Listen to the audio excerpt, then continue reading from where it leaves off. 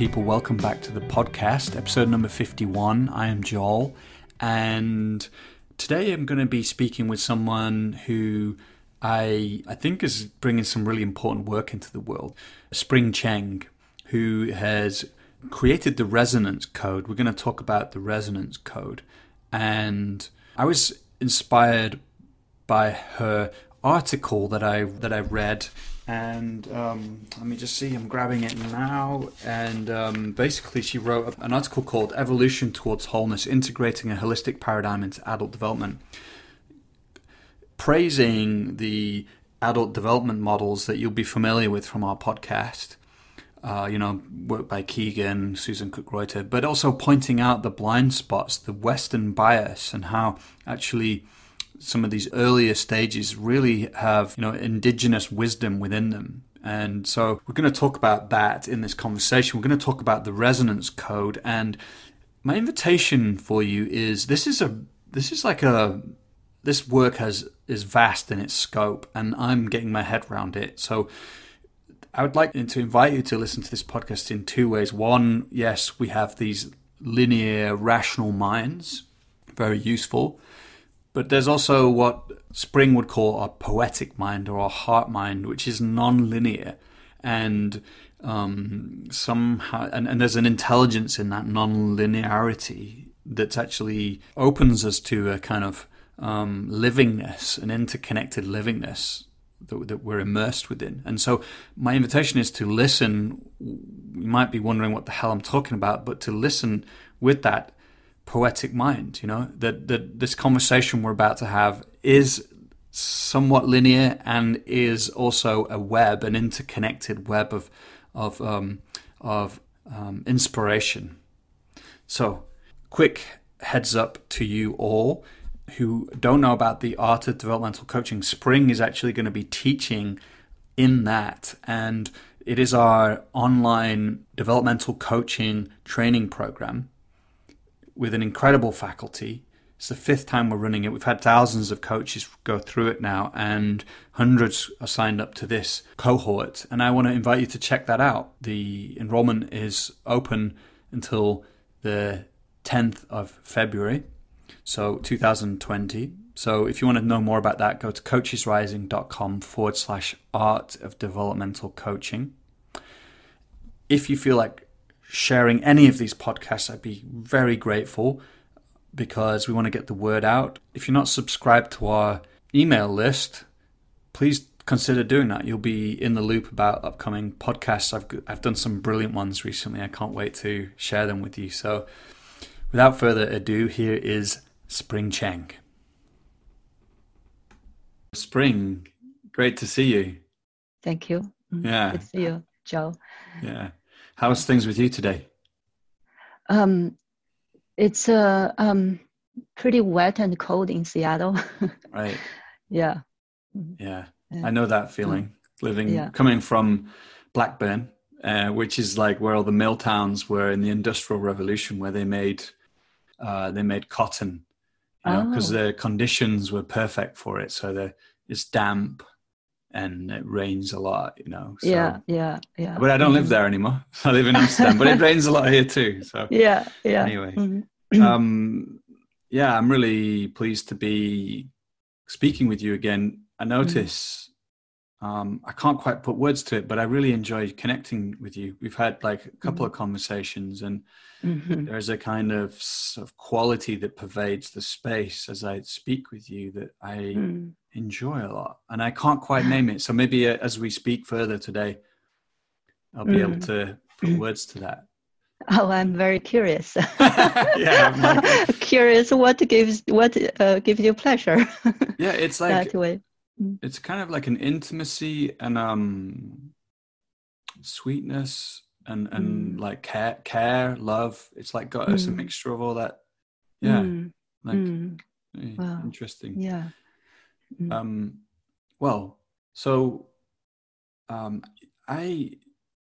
What I like is we're going to talk today about your work, which I was very excited to be introduced to, the Resonance Code, and I was very excited by it. I get emails quite a lot with people's work, and it's often quite interesting and stuff. But there's a few that I get every now and then, and I'm like, oh, this is really sparks something inside of me. And I felt that when I saw your work and started to read your articles and look into your book as well. So we're going to talk about the resonance code today, and it's let's see if we can do it justice, because there's so much in it.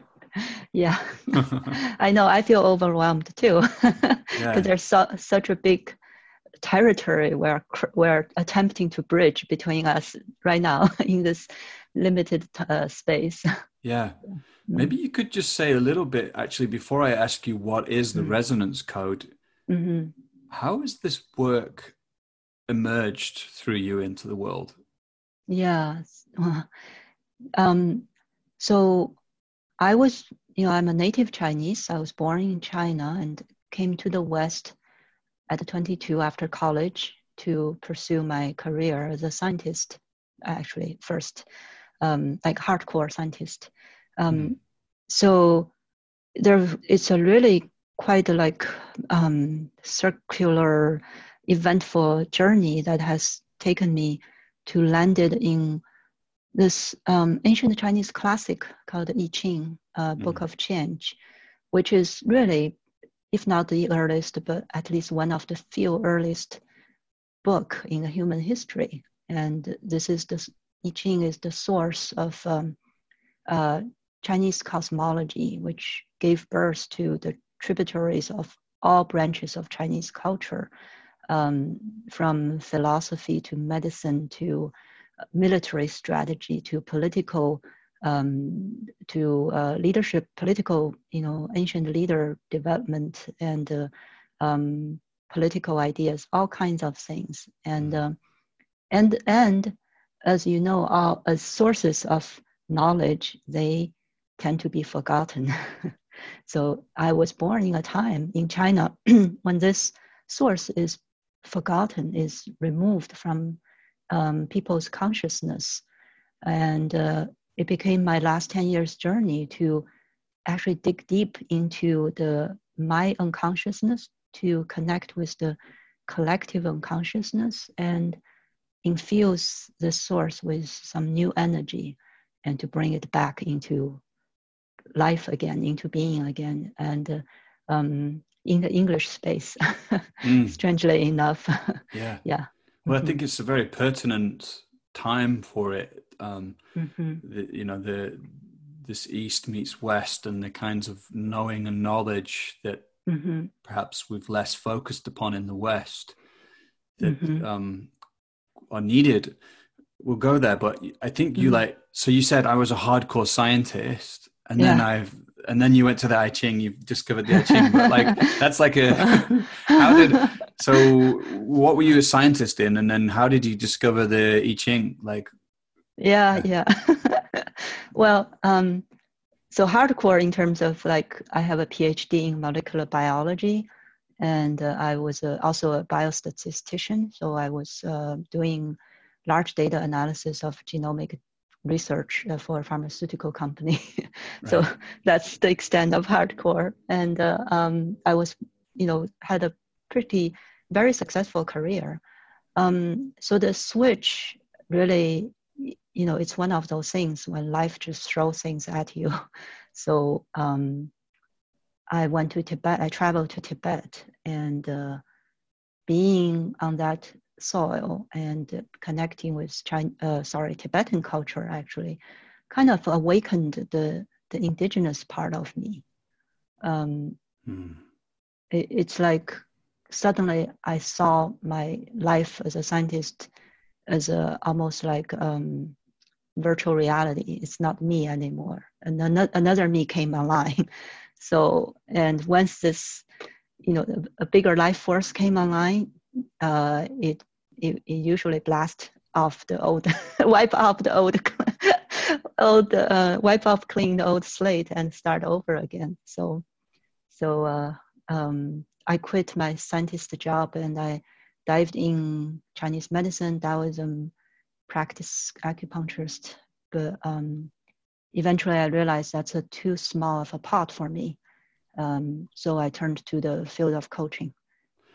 Just before you go further, what Yeah. happened in Tibet? Like, was it just being in the land there, or in the was there a specific Yeah. experience you had, or was it just in general being immersed there? Well, I went to Tibet for a pilgrimage trip. I heard there was this a very mysterious mountain kind of nestled in the eastern edge of Tibet. It's between China and Tibet. It sits right on the border, and it was an area also close to where my father's ancestors' home is. So I kind of just went there to travel, and just meeting those mountains was life-changing for me, because it was a vivid felt sense that the mountain is alive. And they're not rocks, they're actually beings, and they're an integrated part of life of the villagers around that mountain. Really did not treat that mountain any difference than treating a grandpa, a grandma, a live being. That's just, but a very, very old grandpa, very, very old grandma. So that ethos of cultural and that connection between human and land is what has catalyzed this immense change in me. Beautiful. Yeah. Yeah. I think we'll talk about why, I can see how that's influenced the work. But maybe we could, you said, then I was in studying all these different disciplines, but then it was too small. And so I discovered coaching. What happened then? Well, when I was practicing acupuncture, I had my private clinic and all that. The practice is fine, but I clashed like so hard into the social system that hold acupuncture as a profession. By that, I mean the insurance company, the established medical, conventional medical system, where acupuncture is like little accessory on the side. And the economic paradigm, the capitalistic social, the engine, all this is like cut right through into the spirit of what I felt what Chinese medicine and Taoism is in my blood, in my bone. So I could maintain my little private practice, just be a happy like practitioner, but I really couldn't. The spirit that that woken up in me by those mountains said, no, this has to be different. There's like it's almost like an invisible operating system in people's mind that operating in this giant social infrastructure that needs to be changed. And the question is, how do I do acupuncture on that?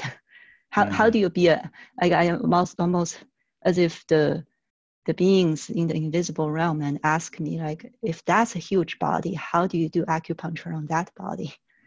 And actually that's what led me to the coaching field, because as I read, I think Aldo Sharma and several other people's book, they use similar language talking about the social system as a live being and how can we approach it from a systematic view approach like a acupuncturist. So that's what drawn me here. Yeah.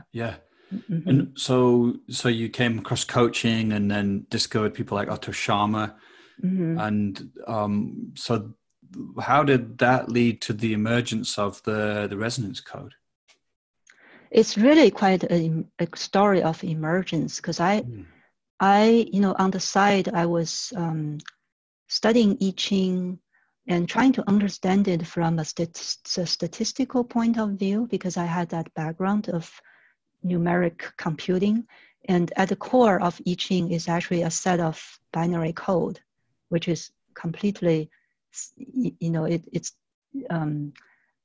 it's such an abstract language that it's cross-culture. You don't need a different language to understand a set of numbers, right?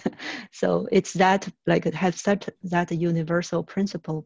So that's kind of like my side project that I was fascinated about and constantly researching and trying to understand. And then I was drawn to the coaching field. And then I actually at the beginning never thought these two lines would merge. I thought they would just be, one is my pet project and the other one will be this new profession. Mm-hmm. But I was immediately, soon after I started kind of playing around in the coaching field, I was led to my collaborator, Joseph Friedman, who's the second author on this book. And he happens to be a very senior coach, organizational consultant, and he had the experience with I Ching for 40 years as his kind of like private personal practice. So immediately we struck a chord between us, and we started collaborating, and we started to bring the ideas, practices of coaching, and to juxtapose with the structures I have derived from I Ching, and then things start to emerge from there. Resonance code start to be born from that cauldron of collaboration. Yeah. Beautiful.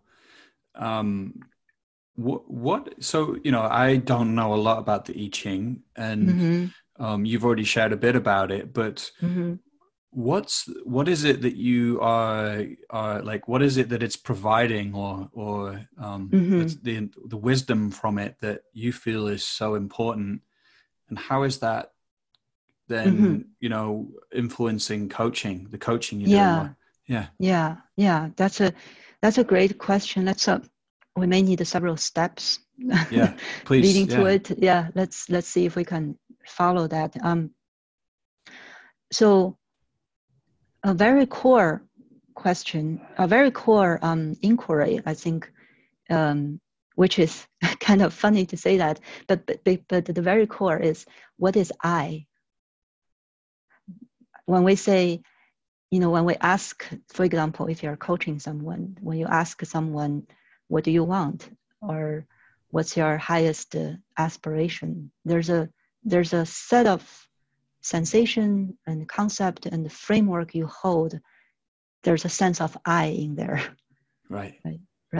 So it's after I started in the coaching field, very soon I realized that word, the simplest word of I, we talk about it all the time, all day long, almost 8 out of 10 sentence. It means such a different thing in English, in the modern culture, in the Western world, than in Chinese, in the classic, the ancient times when I Ching was written, and in Eastern Asian culture. So as soon as I started seeing that, it was like comical. I can watch, two people from different culture talk, and I realized they just cross fire at each other because they had no idea that the sense of I they were talking about is vastly different. Right. So yeah, like hidden to each other. Hidden to each other. Right. This actually came very obvious in my relationship with my partner Joe Shirley, the third author of this book. Tell me, what happened there? Like, what did you notice? How did you see that? Well, because we live and work together, and so we practically together 24 hours, 24/7. So it's a very intense container. But he was born, he was born in Western Pennsylvania, grew up there, very hardcore, kind of traditional, not traditional. I don't know how to categorize that, his family, but he's very, immersed in an American culture. Right. And of course he's an explorer, and he's a tremendous, coach himself. He does his own line of coaching. But when we get down to the detailed business and interaction in the kitchen, the daily life, we finally, and at the beginning of our relationship, there's lots of frictions. There's a lot of oh gosh, like how come you just couldn't understand? We couldn't understand each other. What's going on? Eventually, we boil it down to two problems. One is his sense of I is different than my sense of I. Second is when he say the word is different when I say the word is. Is like be, yeah, yeah, like yeah, like you are this, I am that, right? So basically, these Let's two break that down. Yeah, completely, yeah. So and this level of awareness, yeah.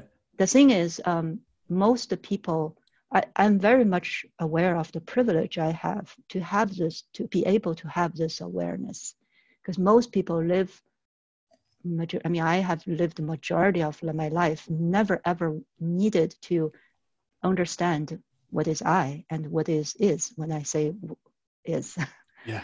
And it was until recently that was unpacked to me, and that kind of like sent me like to it initiated a whole slew of insight that penetrate everything, how I see everything. Yeah. Would it be useful now? You said we can take those steps to see what you discovered from the I Ching and how that is influencing the work and coaching.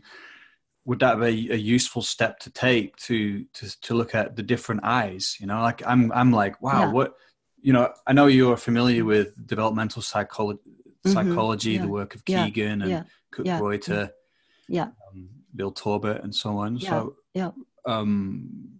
would that be useful to talk about the different eyes right now? Right. I wonder, this might be a little bold, but I wonder, can I do just a simple experiment with you? Yeah. Yeah. Great. Love it. Okay.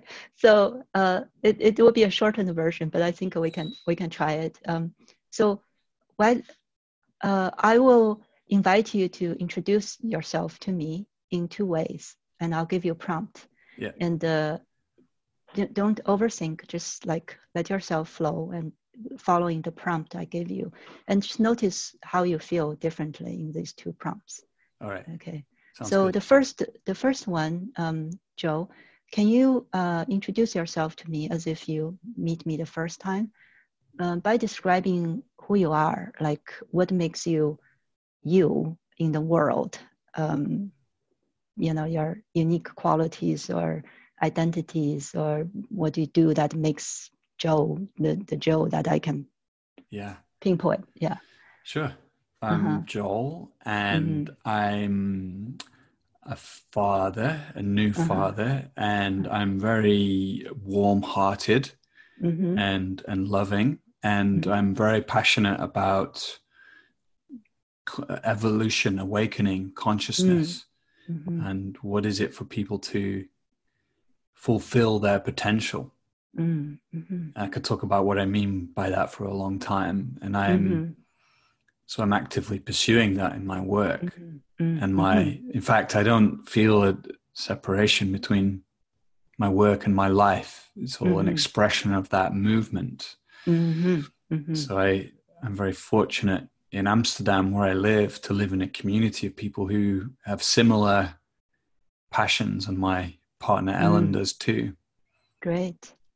All right. Awesome. I can really feel the warm ball of energy in you when you say that. Cool. So this is one way of I'm inviting you to introduce you to me. So the second way, we're going to shift the gear a little bit. I would like you to invite you to introduce yourself to me, but in this introduction, you will not tell me about who you are. Instead, you would name a few key relationships, relationship with XYZ, that will, in your mind, will best paint the picture of who you are. Very nice. Good. Yeah. I can already feel that. Maybe just like the key quality of how this relationship with wife, and the quality of this relation. Yeah. Yeah. So first relationship that comes up is with where I live. And I live in Amsterdam, and I love Amsterdam because because I feel safe here and spacious, and it's vibrant. It's full of possibility, as opposed to where I used to live, where there was a sense of oppression for me. So it's an important relationship that I have to this city, and then of course my relationship to my family, my partner Ellen, and my daughter Esme, and my stepson Mella, has taken on a whole new significance because now there is my daughter Esme. So I feel a kind of increased sense of being in a web, or like a lineage or something. Wow. And I'm just thinking, I'm feeling quite moved now. I'm thinking of all my beautiful friends here too. Yeah. And what like being in relationship with them feels like. Yeah. Like like you and my beloved brother. And there's just a sense of deep soul brotherhood as we connect, pure joy in connection. Yeah. Wow. There we go. Okay. Wow. I really see like two aspects of you. I'm curious, what's your experience in these two modes? Yeah. I like both. I noticed the second one is it's actually, I'm so used to going into what it means for me.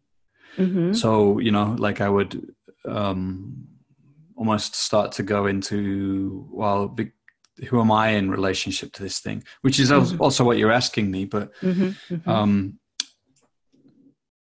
I like, if it brings up something very different the second way. Yes. Which feels like very immersive and web-like. It's hard to put words to it, but whereas the other one feels more like concentrated and individual and powerful. The second one feels much more like expansive or web-like. Yeah, very much. Yeah, so in that short exercise, you're tapping into two senses of I. And as an observer, I can see, my experiences. The first one is beautiful, powerful, and like there's this outward and projecting, like there's something external projecting out, and I'm just like, wow, like enjoying it. And then as soon as I started ask you the second question, as is going into that mode, I feel being pulled in it because your gaze become more inward, and you become slower and a little bit quieter. Definitely, so I'm instead of like receiving what from you, I'm like, whoa, I'm being pulled into you. right. Yeah. Slowing down as well. I did feel that in the second one, like a kind of slowing down. Right. Yeah, and also the first one has a if it, like I can feel more of a boundary to it. There's a definitive, not boundary not in the negative sense, but there's a definitiveness to it. Whereas the second one, there's more of ambiguity. You are forming the web as you go. And because it evolved another being, so you're like sensing it. And sensing was the word. It put me really in a sensing mode. Like, right. Yeah, so it's like the first mode is comparing, in comparison between these two modes, the first one is more yang, in the Chinese Taoism concept, and the second one is more yin, more receptive, more still, and the first one is more outer and more moving, more dynamic. So that's So I would say that the tradition that I'm drawing from, the Eastern tradition in the perspective of human development, more emphasize the second, the yin mode, whereas the Western tradition, Western practice, in comparison to that, is more emphasizing on the yang mode. Yeah. So that's why the integration of both is really, I think, is crucial for the time we're in right now. Yeah. And I know that a lot of coaching models are very much, born out of the Western kind of modes of like domains of psychology and ego development. So I know we'll get onto that topic of how there's perhaps there are ways for sure how the Eastern sense of self can actually flesh out these models more. I think that's there's something I want to read now that you sent me, and I think it's a good place to ask you what you meant by it, because you said and I think this is exactly tapping in. You said this I, and this is in the Eastern I, is a highly receptive mode, listening to and responding to the motivations and agency coming from outside, balancing with what's inside. This requires one to use one's cognitive mind very differently. The cognitive mind is not focused on meaning making per se, but the delicate equilibrium between constructing and deconstructing meanings. Therefore, deconstructing meaning is a skill practiced as much as constructing meaning. I call this the poetic mind or the heart mind. Right. All right. There's a lot in that. So, could you tell me what's going on there? You said there's let's flesh this out, this equilibrium between constructing and deconstructing meanings. Right. Maybe we need to focus a bit on the deconstruction side of things. Yeah. I think in one of our previous conversation, you mentioned, talked about in Western human development model, it was in the later stage, the matured stage, there is a sense of deconstruction happening. Right.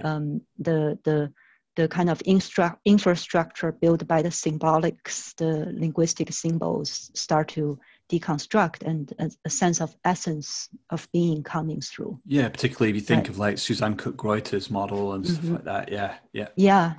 The transforming, self-transforming mind. So in the Eastern trajectory of human development, that deconstruction is not reserved for the highest stage. So it's almost like along the way, there's simultaneously construction of meaning, like construction of ego, and also the deconstruction of it. They happen constantly as an interplay. Right. Yeah. Right. So the approach that the Eastern practitioners take is that there's a loosened sense of meaning held by linguistic. So this we're getting into a difficult part of this communication, is because a lot of this is held in the language construct of Chinese, how Chinese is formed and how it shapes the neurobiology, which is we know, which is not that easy to talk in English. Right.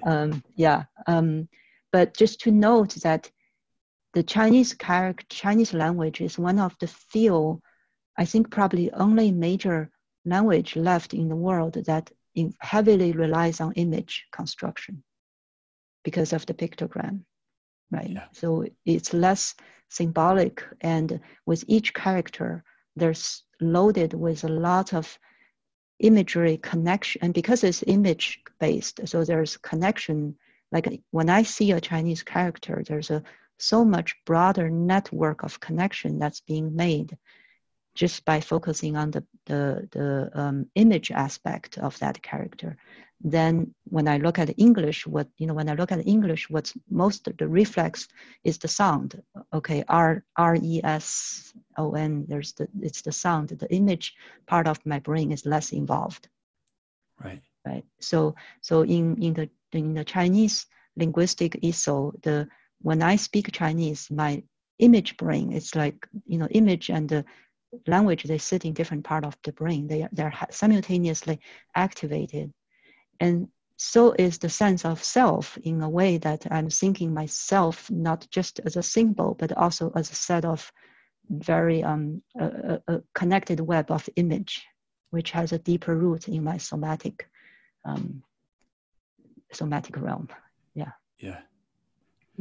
Incredible. Keep going. I'm fascinated. I love this. I'm thinking of like David Abraham's spell of the sensuous.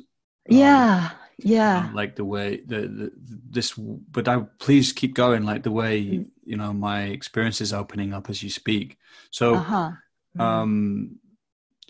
so the language, this symbolic language is in a sense opening up a different type of experience for us, and a different sense of interconnection with our experience, with our environment. And then could you say something about the deconstructing part of that?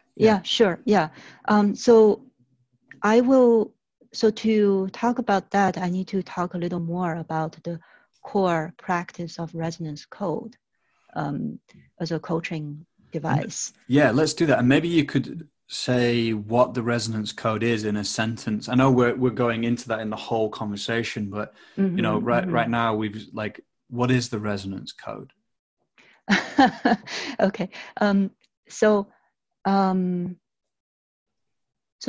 basic premises of resonance code is that the world around us is a live, animated being. And this is ancient idea. This is just in the last few hundred years, we kind of put that idea aside and going on our human business.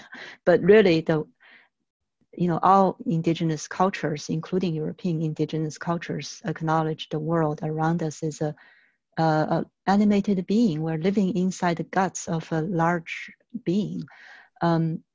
So resonance code is basically a language that allow one to have a telegraphic communication with this large being. In a nutshell, in the resonance code framework, we call the interbeing as a way to refer to the interconnectedness between human beings and also the non-human being world.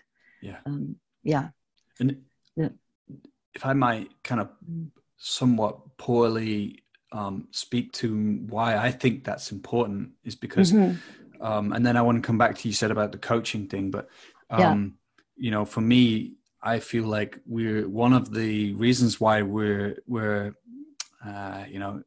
I got challenged by my friend the other day for saying we're in crisis. But we're certainly in a sort of tension right now, an evolutionary tension. And at least for me, somehow I'm fascinated. I feel like we've somehow reached the limits of this Newtonian, Cartesian, logical, rational project, which has brought so many gifts. Incredible gifts, and we've overemphasized it or overlived in that part of our experience to the detriment of these other ways of modes of intelligence, of being in the world, which actually are really important and could help us navigate the complexity and evolutionary tension of these times. So that's why I'm fascinated by what you're talking about, these different modes of knowing, which some people listening might be like, what, like this, the living world, or the what is this? But I believe that with practice, with doing these injunctions, we can experience them, which is what you're doing with people. Yes. So That I wanted to say that because I think this is really important stuff. So coming back now, you said you were going to connect it to coaching. I can't remember what you said. Like, do you remember where you were at? So I think you were asking me about how does this deconstructing work? Yeah, and you said you were going to talk about coaching as well. Yeah. So that's why I'm saying that the core practice of resonance code is a very important tool to dial the equilibrium between constructing sense making and sense of self versus deconstructing it. So the core practice of resonance code has to do with evoking a pattern from the outside world without any imprint of our egoistic desire, wishes, even if our best held intention of helping the world or love or giving people, it can still carry the imprint of our egoistic template. I think that's what's happening most of the time. Yeah. You see a lot of activists, doing good itself is an act of interference. The first principle of medicine is not to help people, but do no harm. Right. Yeah. So we see that a lot. People with the best intention can actually unknowingly perpetuate the old paradigm that give rise to problem. So the practice is to evoke a pattern from the outside world, such as like even something like as quote unquote meaningless as throwing a bunch of coins and read what the pattern coming out of that coins. But if we actually entertain the assumption that the world is a living world, and then this practice of inquiry and asking for patterns becomes a living embodied inquiry process that one can start to have a dialogue with the interbeing, the living world. The thing is, one thing that's important to know is that just like our cell is part of us, but our cell speak a different kind of language than I'm speaking English, but I cannot tell my heart cell to race faster or slower. The cell and myself speak at a different language. So is our sense of self versus interbeing. The interbeing does not speak English or Chinese. It speaks a different kind of symbolic language that we have to learn. It's not like we can order the mountain to tell us something or the tree to speak something to us. There's a different set of perception that we need to cultivate in order to perceive that communication. Yeah. So, yeah. Curious to, I'm thinking now about the, Sufis talk about the imaginal realm, and it sounds so, that everything is, they kind of like de-emphasize almost like the literal, the concrete realm, and they talk about how everything's is a kind of portal, as a kind of subtle depth to it. Right. It has some echoes with shamanism. I don't know a lot about shamanism, but I get that. It's like nothing is dead, everything is alive, and so we can kind of learn to open and sense the imaginal, the information imbued within that. So when I did journeys myself with discovering purpose, soul's purpose, I sat, for one of the things I did was sit in nature, praying and fasting, and I felt like I was able to open up my sense perception to this imaginal kind of living realm, which is very tangible once you experience it, Yes. Yeah. Anyway, that's what comes up as you speak about Mm-hmm. Evoking these patterns from the world. Mm-hmm. Um, Mm-hmm.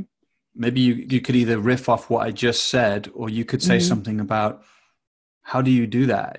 So you mentioned throwing coins, but Mm-hmm. like, what are you doing when you begin to sense the message from the patterns? Or Well, before we talk about what we do with that, one thing that is we need to become aware in this practice is that in terms of our relationship with the larger world, the living world, there's an overdue for deconstruction, right? So because we've been drafting a lot of resource from the nature without giving it back, instead of laying a lot of unprocessed, like all the plastic is a symbolic metaphor for the kind of the debt we're owning to the natural world. So our world, and especially I say in our human organizations, there's a lot of energy that expressed as people's ego and even ambitions, and the drive that is long overdue for being broken down and deconstructed. So it's I'm sure a lot of people have done like a process like inquiry. You've done inquiry into going to the nature and immerse in a beautiful setting and experience that sense of communion. However, to open yourself to that energy in the human world, it requires you want to truly embrace that call of deconstructing ourselves. What does that look like? Like deconstructing ourselves? Well, there are so in one of our earlier conversation, we talked about this the importance of bringing our sense of self back to our somatic realm and the feelings. So in our cultural, in our social interaction, our attention is rarely put on those feelings and emotions that make us feel uncomfortable. Like, for example, just now you mentioned how you said the word crisis and that got you into trouble. You probably have this experience in our today's world. A lot of words we say can get us in trouble. And the key problem is that, the words is just the words. They're just pointing to some experience, but we have so much emotional baggage associated with so many experiences that we did not process. It's like if we think our emotion is an ocean, then this ocean is floating with plastic garbage, like emotions, difficult emotion we haven't digested and broken down and making them as nutrient to enhance our somatic body. We haven't done that. So a huge practice in our coaching work is called feeling work. This is actually Joe, my partner's, his creation, is to help people turn their attention to these emotions, to these difficult feelings, and digest them and break them down and turn into the nutrients to supply our awareness so that we can have a clearer, more flow awareness, more awareness that's more flow in the space rather than like dodging the different concepts. Yeah.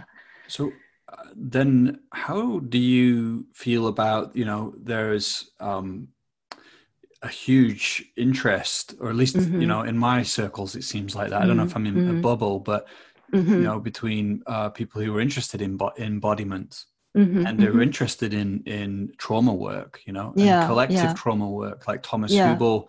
So they're seeing that we're so swimming in this trauma that's we've come to think is just how things are, but actually it's not.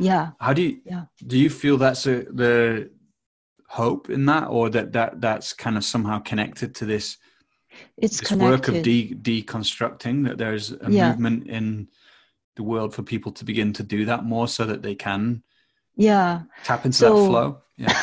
Yeah, it's very much connected, and very much think that's a very important framework to take on. At the same time, I want to say that resonance code is neither constructing nor deconstructing, but it is focused on what is the regulator, the temporal regulator that tell us when it's the time to construct and when it's time to deconstruct.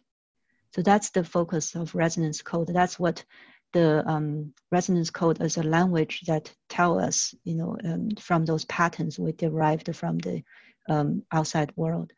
And another thing I want to say about the somatic versus the cognitive approach. So can I ask, are you left or right-handed? Right-handed. You have a dominant hand, your right hand, right? Yeah. And when you have a pattern of doing things like with your hands, probably use your right hand and left hand in a way, right? Yeah. Imagine I ask you to switch to left-handed. Yeah, it would be awkward. Awkward, right? So similar thing with somatic and the cognitive approach. I feel like in our let's talk about kind of the biggest pattern in our society, especially in the realms of like social organization, there's a pattern of how our somatic way of processing complexity and the cognitive way of processing complexity are interfaced with each other. And a lot of times we are right hand dominated, meaning like our way of being, our way of organizing and thinking is dominated by the cognitive approach and supported by the somatic processing. And now the task is how do we break out that ambidextrous pattern? Ambidextrous, that's the word that I'm looking for. Yeah. How do we become ambidextrous? We're not like switching to left hand either. Although practicing the left hand is very important, but it's like evolution is asks us to take on a new pattern. Yeah.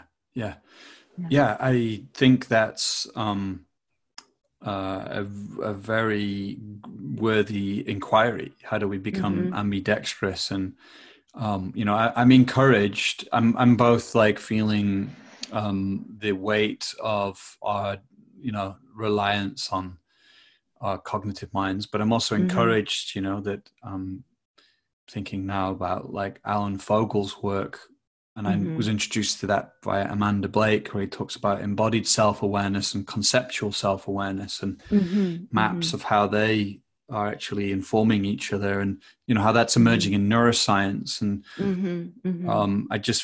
so I'm encouraged by that. I think what I want to come back to is like you said something really interesting, which was like, the resonance code is actually, it's neither constructing or deconstructing. Then so deconstructing, we've said, is kind of deconstructing, for example, this somatic sense of feeling that's not been felt, so that there's a flow that opens up. The constructing side would be, what's that? What do you mean by the constructing side? Like, is that where we're forming a kind of, an idea, rational based sense of things? Or So in one of the things I wrote to you earlier, I said, can I read this paragraph? I said, in Eastern human development, what is cultivated is a sense of I that is first and foremost an ongoing embodiment sourced from the felt sense of environment. Right. And this phase lasts throughout one's adult life, and it may happen independently from language. So what is being constructing is that the resonance code provide a framework in which a person is empowered to go through this ongoing embodiment process, and where they experience what it's like to embody their whole family, what's like to embody the community that they are connected with.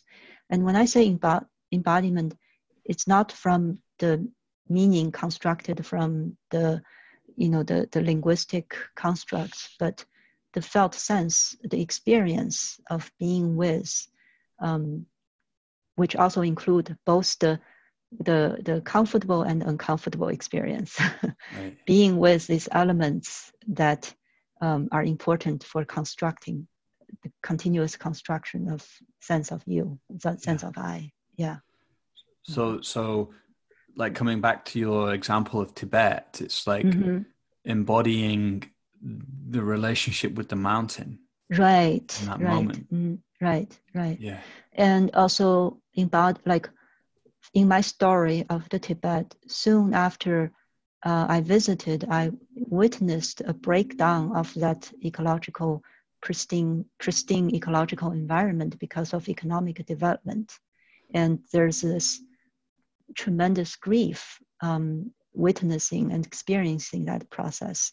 So that's part of the embodiment too. So I also become that. So I experience that relationship, that breaking down that is happening. Yeah. So yeah. I'm appreciating the picture that's emerging. I'm fascinated. There's so many things. I want to come back to that balancing you talked about, or knowing when to construct and deconstruct. But why is this important for you? You know, why is it important that we include this type of embodiment? You know, I'm imagining if leaders start to embody and lead from this place, why is that important for you? A favorite metaphor I'd like to use is the metaphor of a tree, or a growing or planting a tree. To me, the embodied sense of your environment is like the earth. That's what I call the inner earth. You know, for anybody who has a garden, you know, the best way to grow a healthy, productive plant is to cultivate the earth. The most important thing is to cultivate earth. If you have poor earth, you can pour all kinds of, money and time onto the plant, and they won't produce very well. So I think for our human society culture to continue grow and evolve, it's important for us to go back to the earth. What is our inner earth, so that our sense of self can grow more healthy and more strong and more vital. And right now, I feel like because of the, my sense is that in Western human development model and psychology, there's a lack of appreciation of this process of embodying the environment, embodying from the relationship, and much attention is given the differentiation phase. Yeah. So therefore, there's a sense of this earth is depleted. And, only those who have matured enough to the advanced stage, they begin to embody the environment again. But there's a whole bulk of people stuck in the middle that there's a sense of isolation from the environment. I think this is a really important point. I want to come back to the evoking patterns and, from the world. I think that's really important. But what you're talking about now, something we connected over is your article on adult development theory and how there's a kind of, and I certainly feel this. And, I was thinking actually, we did a call with Jennifer Garvey Berger the other day, and I was like, I was doing it even then on that call, so there's a privileging of the more mature stages of adult development. That's what I do. And then, everybody always says, hey, every stage is, is worthy and valuable in its own right, and I was thinking about socialized mind the other day. Like it is, Kegan's socialized. Imagine if we couldn't live together in societies. I mean, that is just incredible. What an incredible achievement. But I do privilege the more mature stages. And I think you pointed out something very interesting, and maybe you could say something about what do you feel those models are missing, or it connects a lot to what we're talking about. So because the Eastern perspective and Western perspective focus on different sense, they give attention to different sense of I. So much attention in my tradition, a lot of attention is given to how do we actually form the socialized mind? How do we actually socialize from this embodied sense of purely impulsive kind of somatic reactivity? How do we come from there to the socializing? So much of our attention is in the earlier stage. So I feel like I draw much insight from my tradition about what that stage actually, their positive contribution is. So I feel like in the Western side, because less attention is given to that, what is mostly perceived is the negative, the shadow side, and not much is understood about what the potential gift for those earlier stage is. So in resonance code, I don't call developmental stage. I call we have 12 developmental archetype, and we acknowledge each person has the full potential to express any of these archetypes at any time of their life. It doesn't have to be even linear. So, and in those archetypes, the ones that corresponding to the Western, the earlier developmental stage in the most of the Western models, I have given I have articulated the kind of potential gift that this archetype may contribute that may not be that accessible in the Western models. Could you give us an example of one? Yeah, so for example, there's one archetype I called wild man, wild women. And what kind of stage and Kegan's or Kreutzer model would you equate that with? I would equate that with the impulsive. Right. Impulsive stage. Yeah. And so, Go ahead. So this stage is actually play a very important role of deconstructing at very early on. How do we deconstruct our embodied sense of the human so that we can be one with, the plant, the animals, and that's why we call it wild men, wild women, right? So in ancient society, it's the shamans, the medicine men who will take upon that role and merge their consciousness, like took out the boundary of human sense and to merge with the environment in the most raw sense. And as you can imagine, this role is very much ostracized by our modern culture. And in that exile, they were largely misunderstood. They always see is a floating shadow, and in our fear, we label them. We have a lot of prejudice crazy against them. Or something. Yeah, Lock crazy, them up. right? Exactly. Totally. That's the thing. Is in my practice, I serve a lot of people on the margin, the underprivileged people. And when I talk about these wild men and wild women, I'm not talking about people in the Amazonian jungle or the New Zealand back country. I'm talking about people living in our society at the very bottom layer and being it's just really being ostracized by our society and see them as crazy, irrational, or or downright mental disorder. Yeah. And how do you work with them, or maybe in your own life? How is the wild woman archetype? How has it emerged, or like how do you use it, or like could you give us to make it practical for people listening? Well, in a way, practical is the right word. I don't know if practical is the right word for this conversation. No. But I think it brings it alive. Practical. It needs to be practical. I very much appreciate a podcast you did several months ago with Meg Whitley. Yeah. I forgot the name, but she talked about this time, our time right now calls for warrior. Yeah. Remember that? Yeah. It requires people to step out of the status quo, the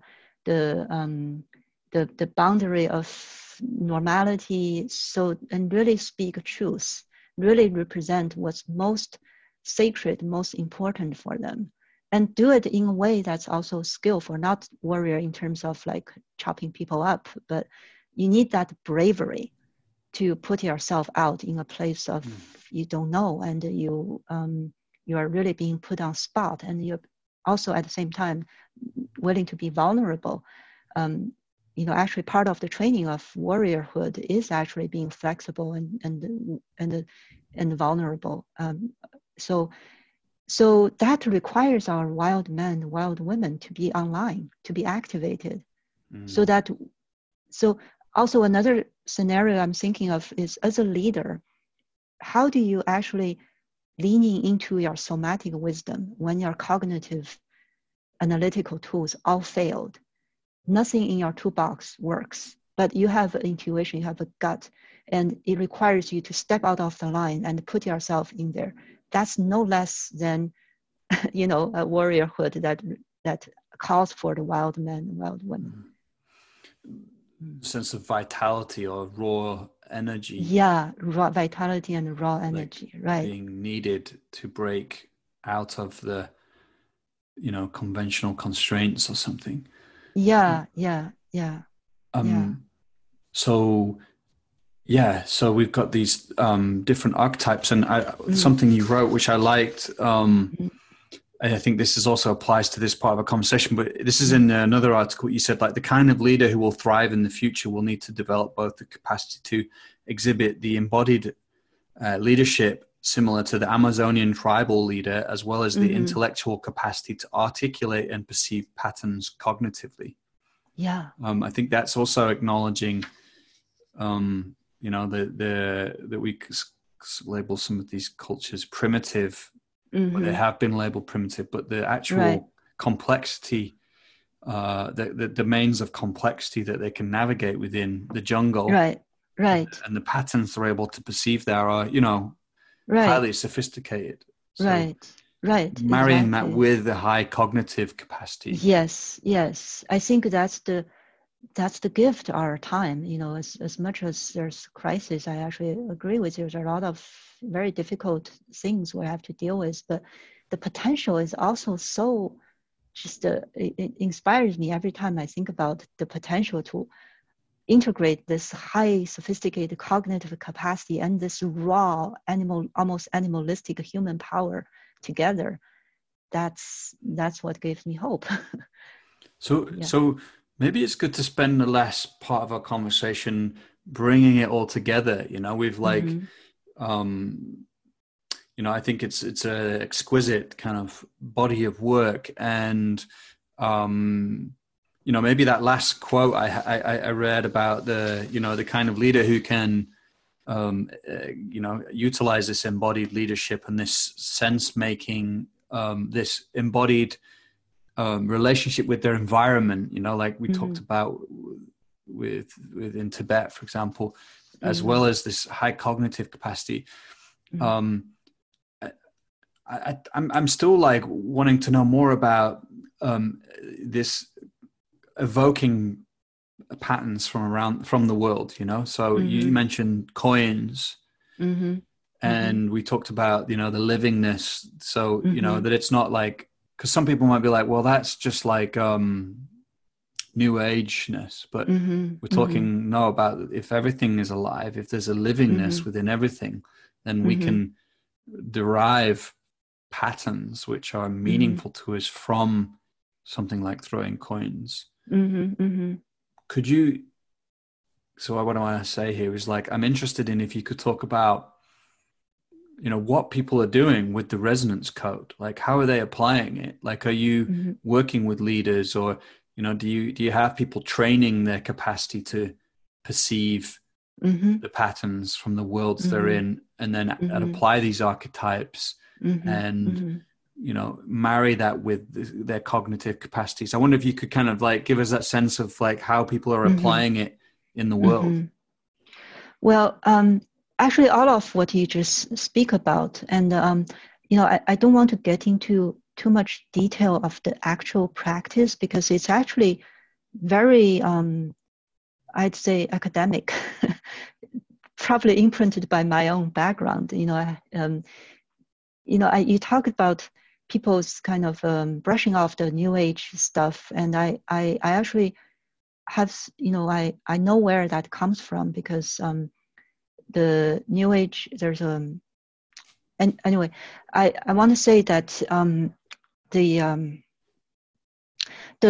work actually is very simple in that casting a pattern from the coins.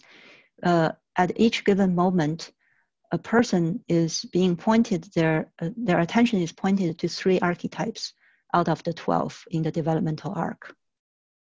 And we have ways to link your inner awareness to these 3 different archetypes, and then watch them, observe them, how they unfold and interact with each other throughout a period of time.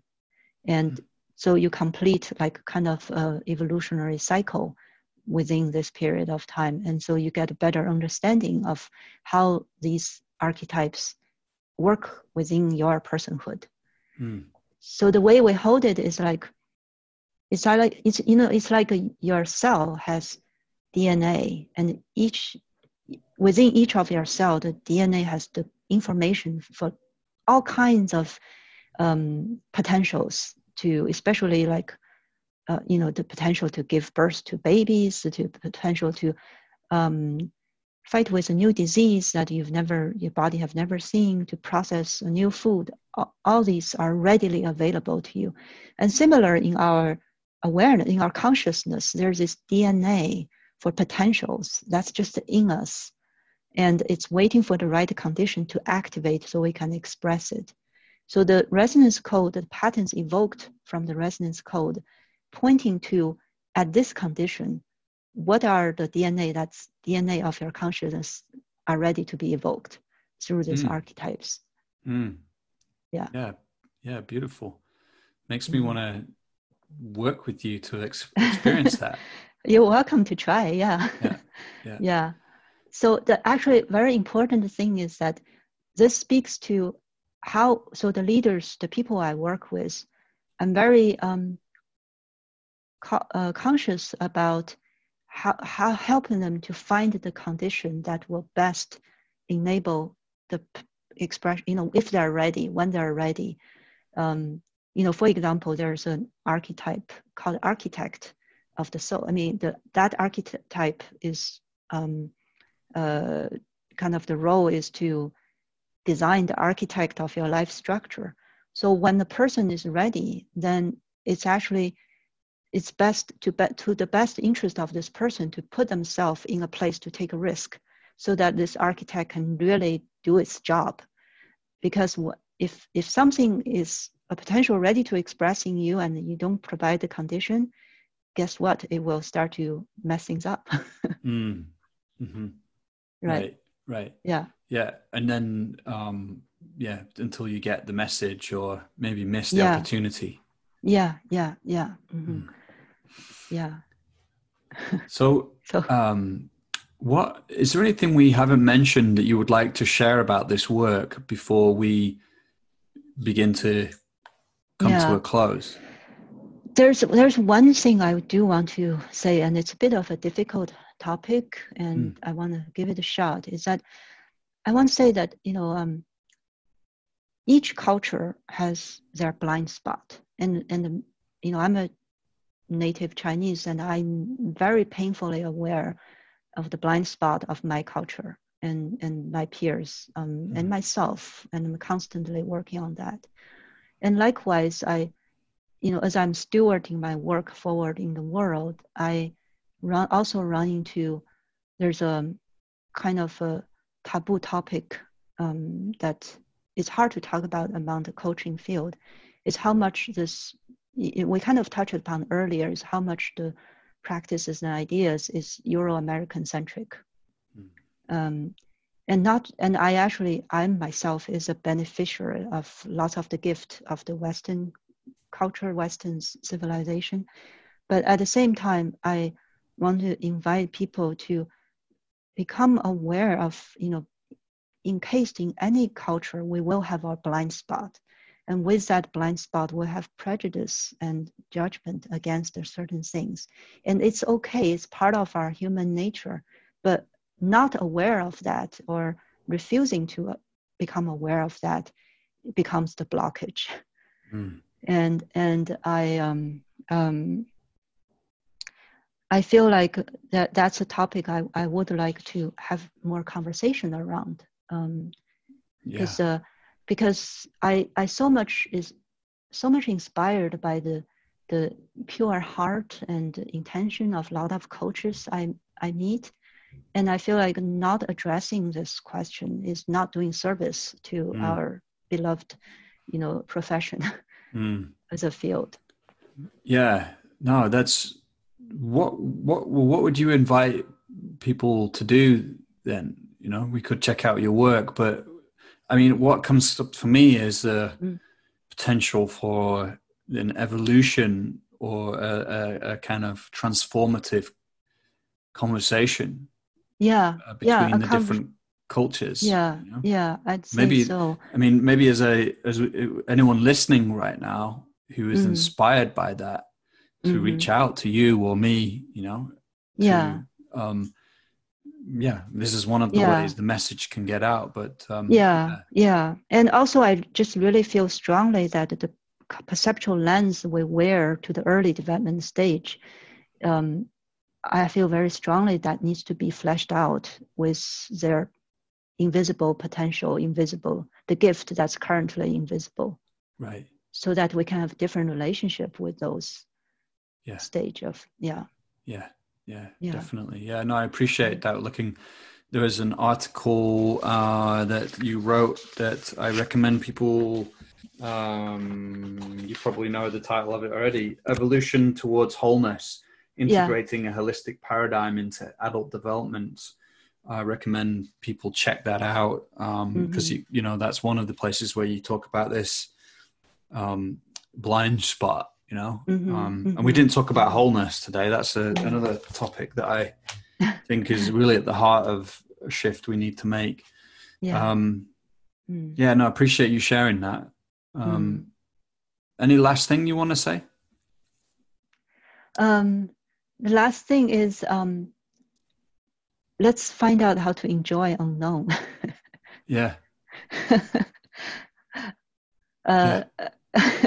It's not, I mean, I struggle with it constantly myself, but occasionally I break through. In a good day, I really enjoy unknown and not knowing, in that place of just thrashing around, and it's in that place I feel this sense of intimacy with people around me and the world that I encounter.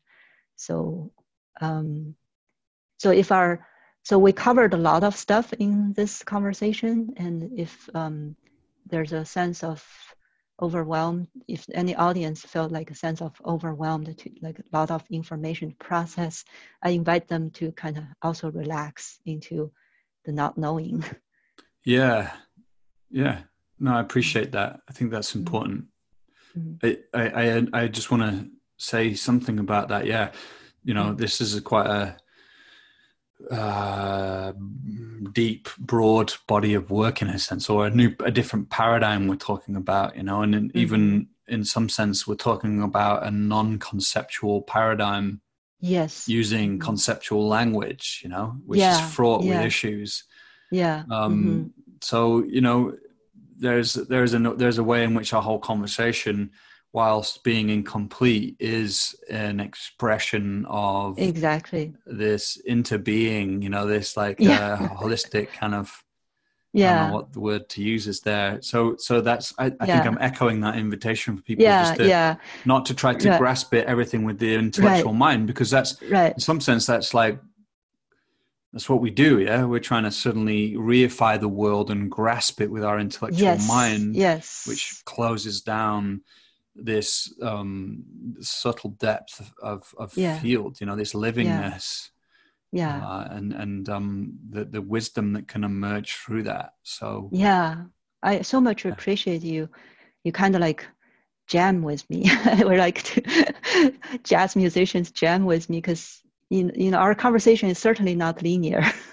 We dance around many places, and this is an example of what I called, we're shifting from the linear conceptual rational mind to the poetic dancing heart mind, because it's when we're speaking, it's not the right and wrong and the well-defined concept. That's the centerpiece here. It's our heart. It's the experience we're sharing. That's what's most important. Yeah, exactly. Really important point. It's like, I hope people, it's almost like I want people to get this, we should take this part and put it at the start of the podcast, because it's really important. Maybe I'll put that in the invitation, actually, for people, for the way to listen to it. Yeah, and I think, I'd end by just saying, perhaps you just named that quality that I spoke of in the beginning, where I was like, I really like connecting with you because I feel it. And I think it's that heart mind, or that poeticness. There's a kind of soft, kind of spacious invitation not to, into this heart mind, I think. Yeah. So thank you, Spring. Thank you for answering that invitation. Yeah. Takes two to tango. Yeah. Cool. Yeah. And where can we find out more about your work? ResonancePath.com. We have the articles. My book is downloadable there, and under the Engage tab, there's a bunch of offering we put there. So check us out. Yeah. Cool. And write to us. We'll speak again. Yeah, great. Hello, me again, Joel, and just want to take 1 minute to tell you about the Art of Developmental Coaching.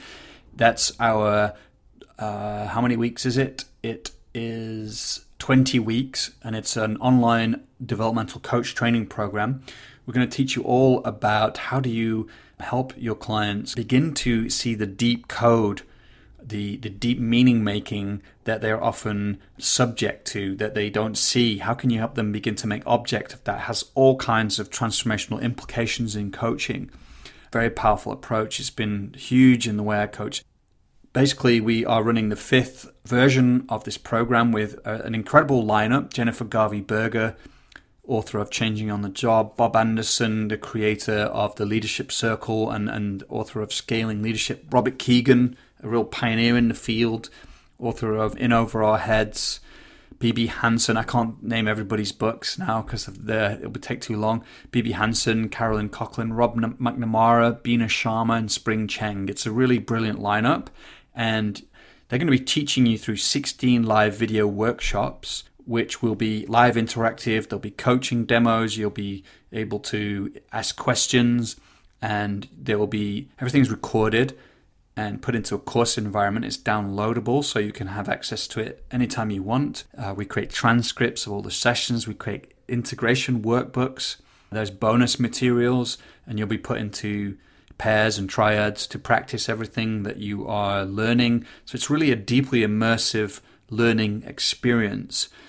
And I really want to invite you to check out the enrollment page, coachesrising.com/art of developmental coaching. You can find out all about the program there. It kicks off on 11th of February 2020. So see you next time.